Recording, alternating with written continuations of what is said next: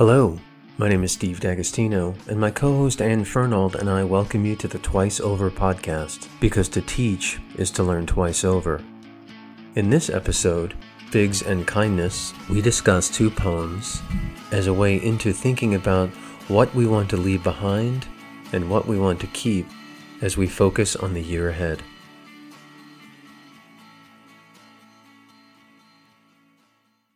We're thinking about what are the lessons we learned from the pandemic and what do we want to carry forward with us into this new post-pandemic world. And one of the things we've been talking about is stuff that we've read that's been powerful to us. All right, so we thought about having kind of a book club podcast or a reading podcast. So that's what this is. But what we wanted to talk about today were two poems. One that's kind of carried the both of us through the whole pandemic, and another one that you just sent me the other day, right? And the first one is Ross Gay's poem, To the Fig Tree on 9th and Christian. And I was looking back through my notes, and I don't know if you remember when you sent it out to the teaching listserv, but it was on March 27th, 2020, that you sent that out to everyone. So it was really quite early days in the pandemic that you shared that poem. But it's something that we talked about over and over and over again. And I went and read Ross Gay's book, Book of Delights. I read his book, The Book of Delights, and I had realized it seemed to me when you sent me this poem that I'd never heard of Ross Gay.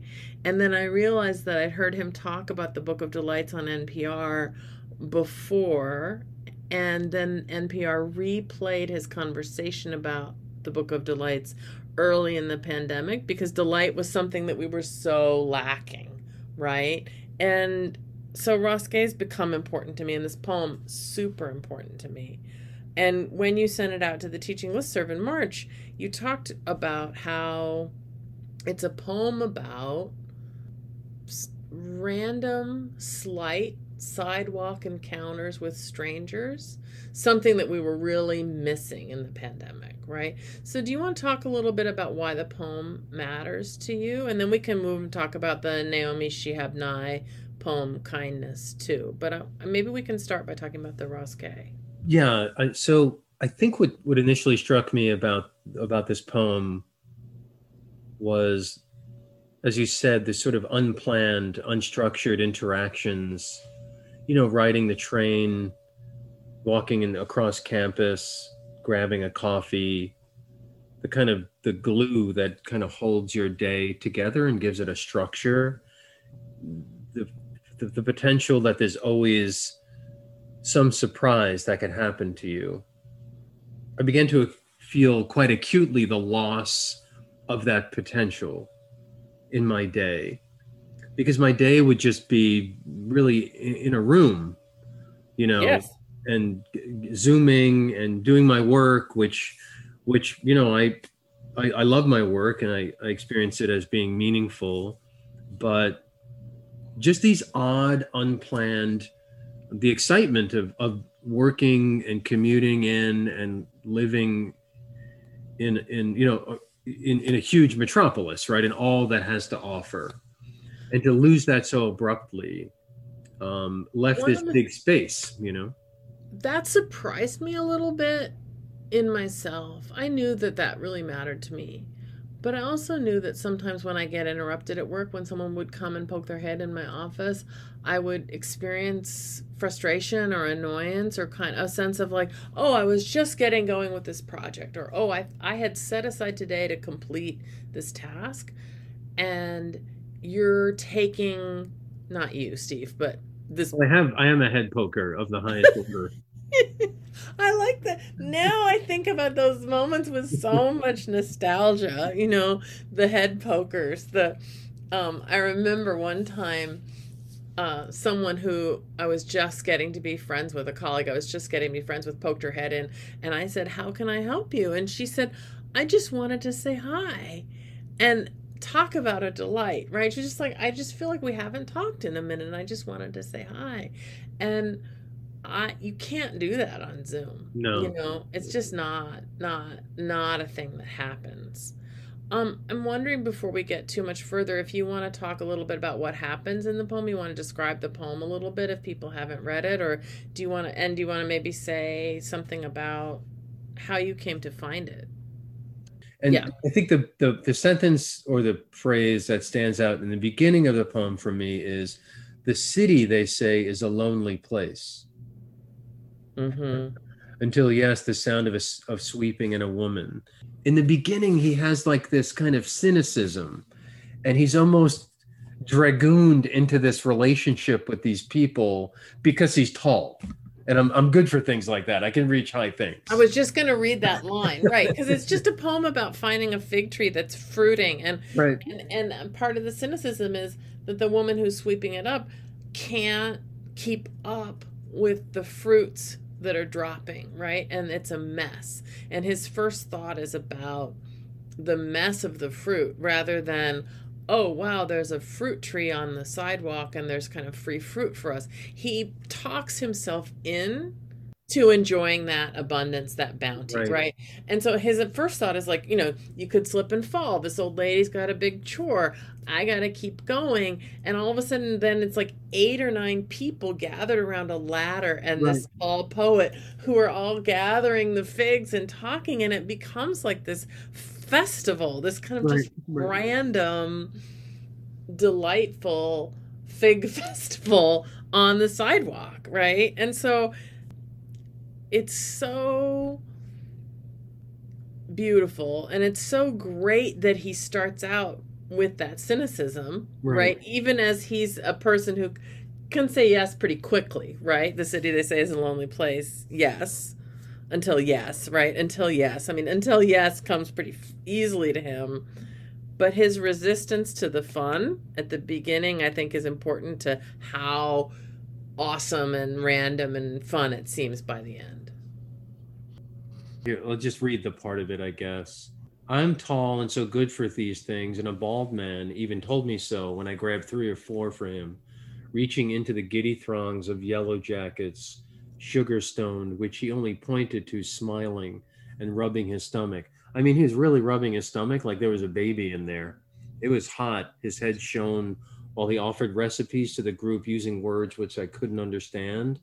And besides, I was a little tipsy on the dance of the velvety heart, rolling in my mouth, pulling me down and down into the oldest countries of my body, where I ate my first fig from the hand of a man who escaped his country by swimming through the night, and maybe never said more than 5 words to me at once, but gave me figs.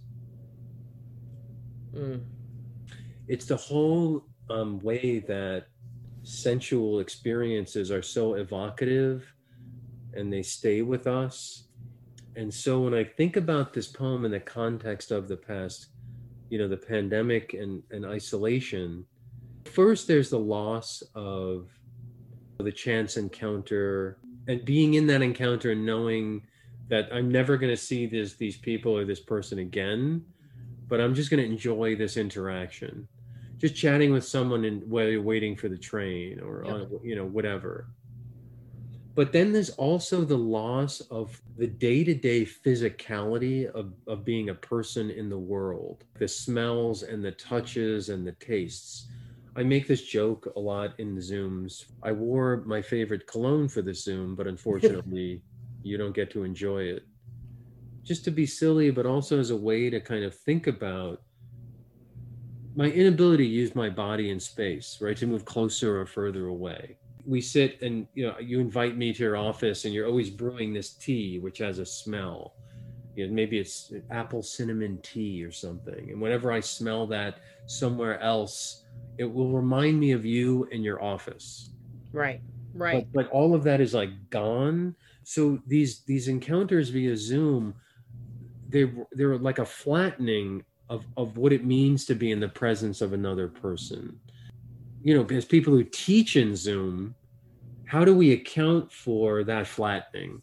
And one of the things I like about this and the poem about kindness, which I guess we'll get to, is from my perspective as a service provider at the university, in a lot of conversations, they moved from the technical, what are the available tools and how do I use them? Like, how do they function? So the technological to the instructional, how do I teach in this space now that I've learned how to use Zoom? Like, okay, what's a good Zoom? How do I build community in it? How do I like evaluate my students? But I think toward the end of the spring semester, we moved more, I don't know what the word is, the spiritual, the moral. How do I nurture and support my students in this environment? How do I Right. make deep and meaningful connections with them? So grades, audio quality, really diminished in importance until the humanistic components, at least in the conversations I was having, really emerged as what was vital and what we wanted to hold on to. That's right. And what I love about the Naomi Shihab Nye poem, Kindness, is the beginning, right? Before you know what kindness really is, you must lose things. And she keeps talking about that combination of the way that kindness depends on pain and loss and sorrow. And I think that helps us understand, because all of us who are teachers lost that ability to be in the presence of our students. That loss helped us become more empathetic to our students and our students' losses. Where I was in a meeting with an administrator, a webinar, and an administrator said, at another university, not a Fordham person, said, one of the things that's great about the pandemic is we found out we can do everything we've always done on Zoom. And so it opens up a whole new kind of pathway for us. And she was kind of talking about it from what I think corporate people call like an enterprise perspective. Like there's a new market that's open for us. So we can do face to face and we can do Zoom. And now we know that we're completely competent at Zoom. And I'm not disputing our competence, but what I love about both of these poems is the way that they remind us of the texture of three-dimensional life and what we get from those encounters with real people in real spaces. And some of those things are annoying, some of them are funny, some of them are delightful, but knowing about the remembering what we've lost, right? You know what kindness is, you have to lose things. And I think the gay poem, keeping that in our conversation, you're in my conversation, and in the conversations we had across the university, helped me remember what it was that I couldn't do anymore, so that then I could think about, what does that give me? One of the things I think about that you can't do in a Zoom that's got more than two people in it is you can't make eye contact with one specific person. There's no way to direct your gaze. So if someone's talking for too long, you can't make eye contact with the chair to say, can you take over the meeting? Like, what's going on? Raise your eyebrow and say, come on, let's move the agenda forward.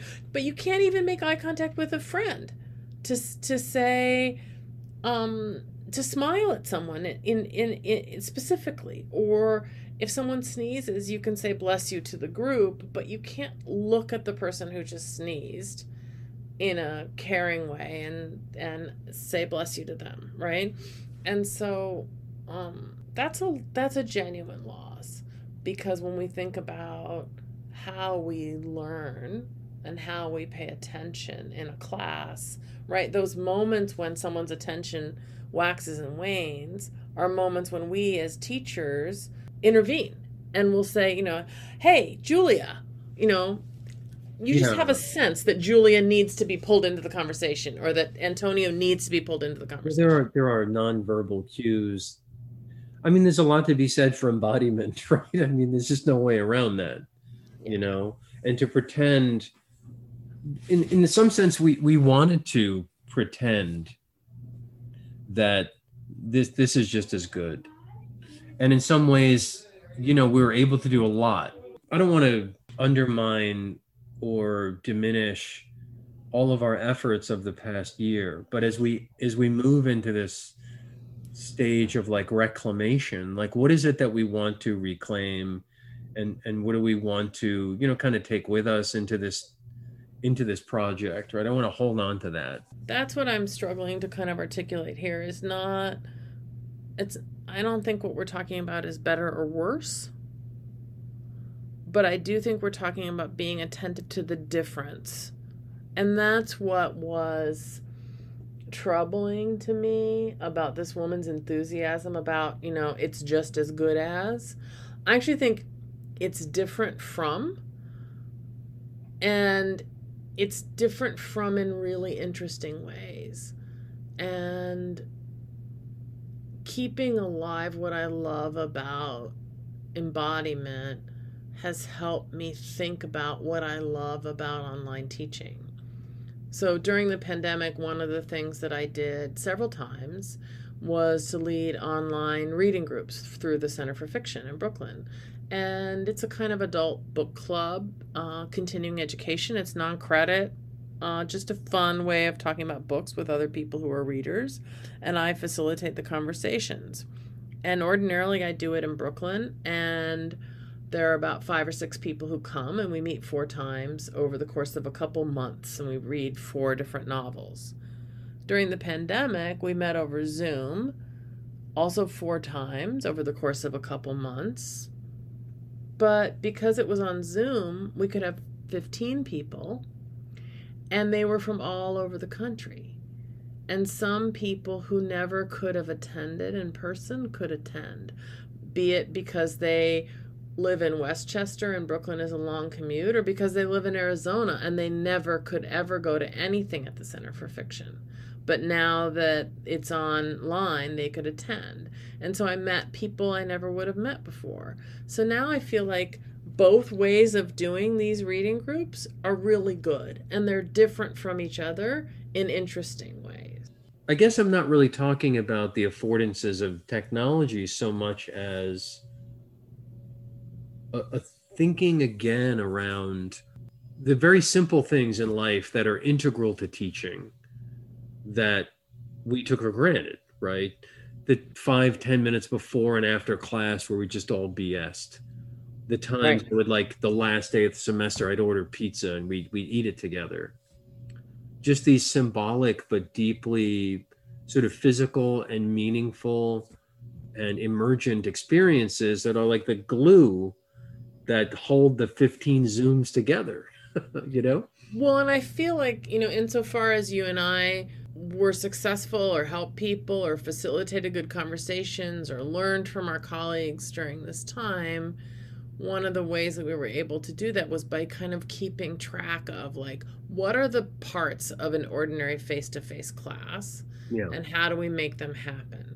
So one of the things that I started doing in my Zooms was the check-in, right? And that's something I learned from Christiana Zenner, that I know from other colleagues. I know Professor Greer does this, right? So going around the room and having people say just some little thing that's no stakes, lighthearted. If I'm going to the bagel store, what's your bagel order? And everyone says what their bagel order is, and it takes the place of, or it fulfills some of the function of that banter.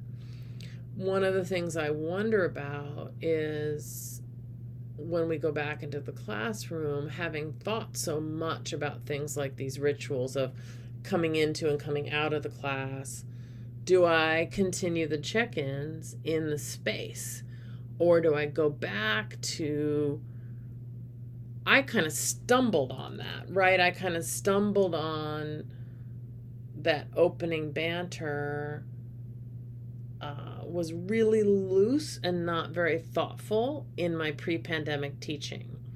Now I feel like I have listened to people talk about it. I've theorized it. I've put it into practice. I've reflected on my practice, and I have a new way of doing it. So now face to face, it doesn't make sense to me that I'm going to go back to just say, so how was everybody's weekend? In a kind of loosey-goosey way. I think it's going to be transformed. And I'm hoping it's transformed in a way that's kinder, more interesting, more helpful for setting people up to learn. Yeah, I mean, in some ways, Zoom presented, obviously it's mediated, but also it revealed certain things about our home lives, right? Who we might, where we might live, under what conditions, and with whom, whether or not I have a cat. So that maybe served a humanizing function in a way, right? But I think it's again, I don't know if I want to set up some tension between the present and the absent, so much as really thinking more about that middle part of the Venn diagram, which I think emerged toward the end of our lives on Zoom, or the diminishment of those lives on Zoom, really, which has to do with this idea of, an ethic of care, right? Like, how do we, and obviously there's a lot of pushback around, um, academic integrity and cheating scandals and so on. And I don't want to position those as being uncaring, because I don't think that's the case. I don't want to put caring for the students at odds with academic integrity. But I think that's something, a space I'd like to wrestle with a bit, in my own practice going forward, is, what does a humanistic kind of teaching look like within a bureaucratic structure? How does that work? And is I'm it really countercultural, right? Is that a countercultural project of some kind of reformation, or has that always been at the heart of our teaching, and it was there for us, and we failed to maybe embrace it as fully as we could have? I'm sorry, I feel like I've interrupted you twice now.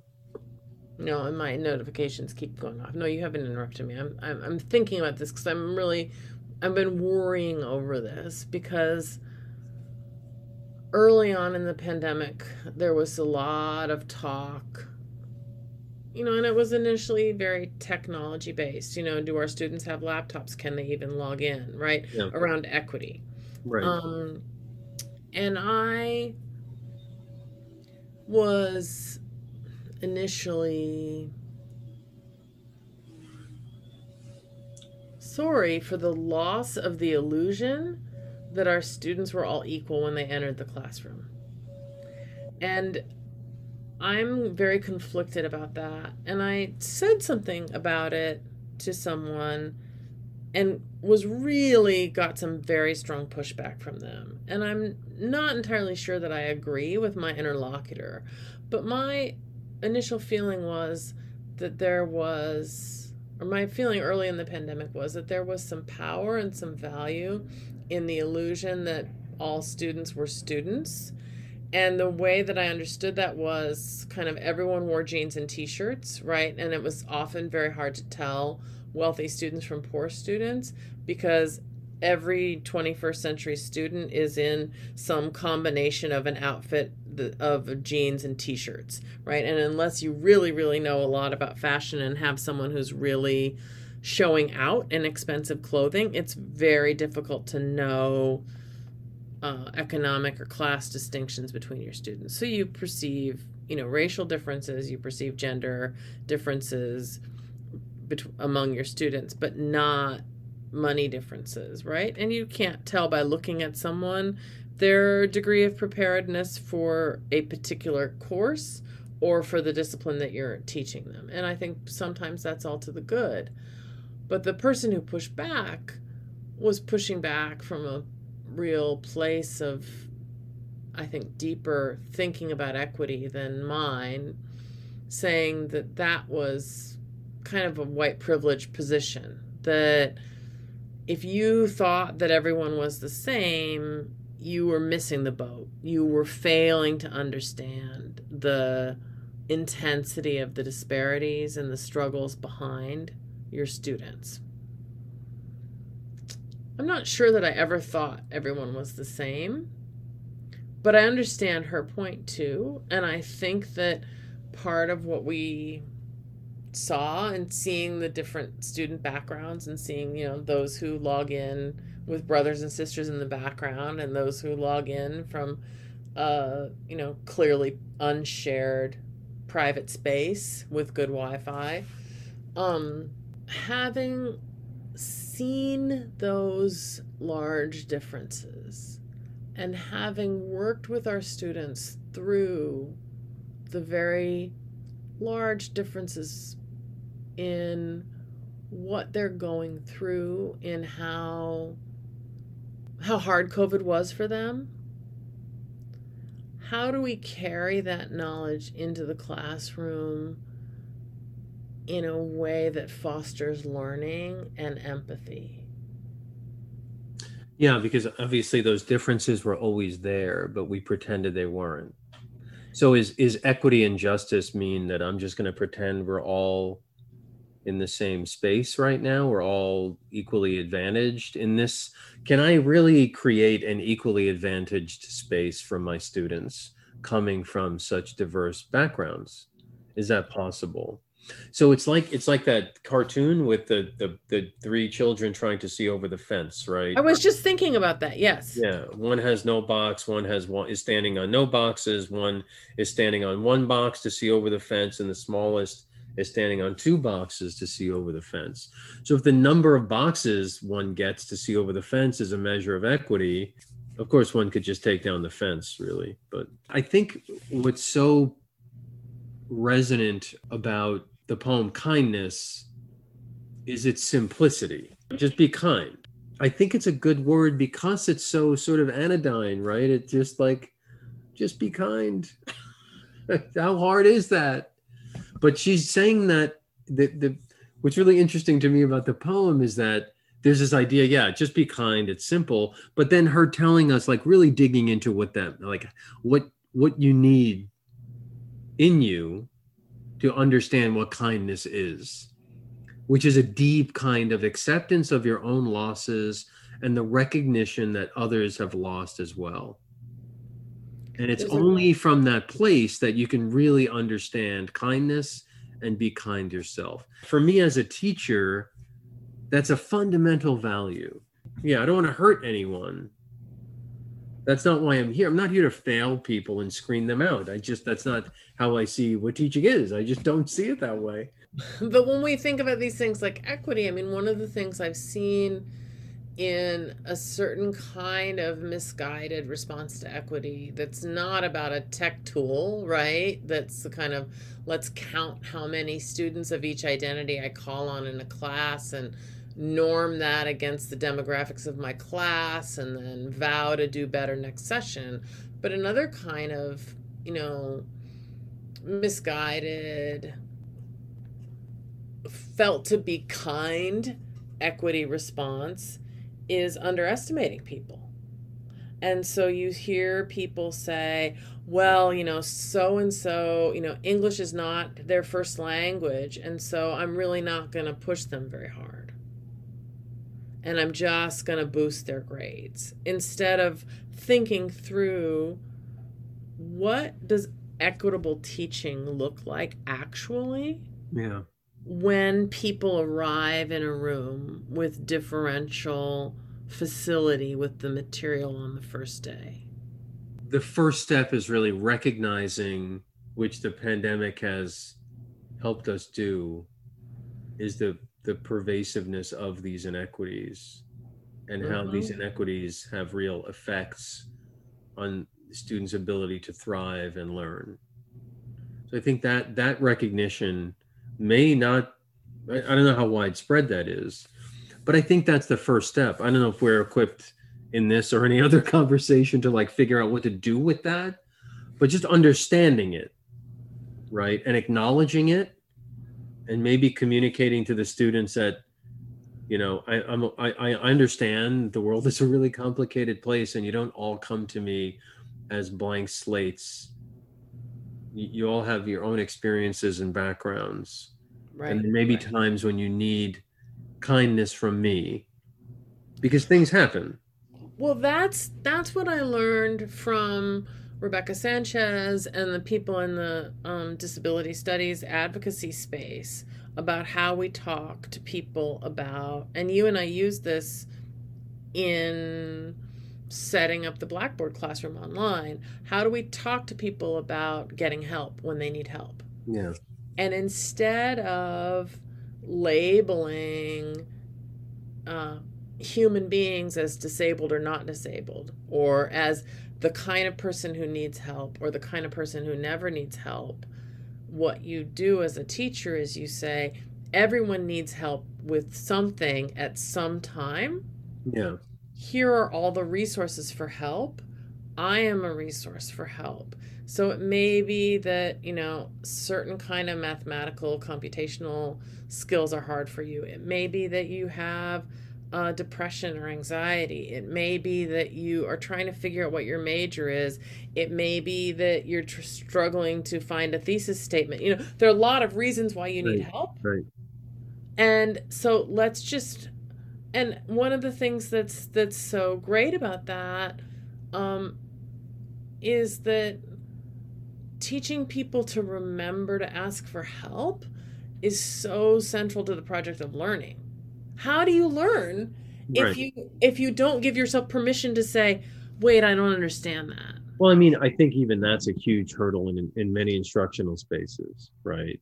It is. And I think this ties into the classroom, managing classroom discussions topic of earlier, that sometimes classes can devolve into a club, a core group of discussants with a leader who is the instructor and everyone else who's just like an audience, And so, I mean, I don't want to go back to, let's just, now that we know what we know, what do we do with it, right? We're morally implicated, and not just around persistent inequities. I think one of the things I would take away from the pandemic is not to pretend that we're all just like units moving through a system. There's got to be some way to make spaces that are more kind. I love the word. In Virginia Woolf's novel, Mrs. Dalloway, there's a character who's a German British woman who's been fired for her job during World War I because she refuses to denounce Germany, right? And so they're like, perhaps you'd be happier somewhere else. So she loses her job, and Mr. Dalloway gives her a job as a tutor. And she's a bitter person with good reason. And she thinks about rich people who want to be kind. And she uses this word kind in this kind of bitter way of a certain style of generosity for show. And then as she's thinking bitterly about this, Mrs. Dalloway, she's just a rich person who's trying to be kind. And then she thinks, except for Richard, he'd really been kind. And I love that moment when she pulls herself short and thinks about the real kindness that she experienced from someone who knew that she was fired and gave her a job. And it doesn't solve her problems, but it does make the financial crisis she's in slightly less acute. And so even in this moment where this angry person is pushing back on kindness as meaningless or just for show, she won't let go of kindness as a thing. And I love that. Twice Over Podcast is available on SoundCloud, Stitcher, and Spotify, with new episodes appearing twice each week. For host and guest bios and show notes, please visit our website, twiceoverpodcast.com. You can follow us on Twitter at twiceover1 or email us at twiceoverpodcast@gmail.com. Thanks so much for listening.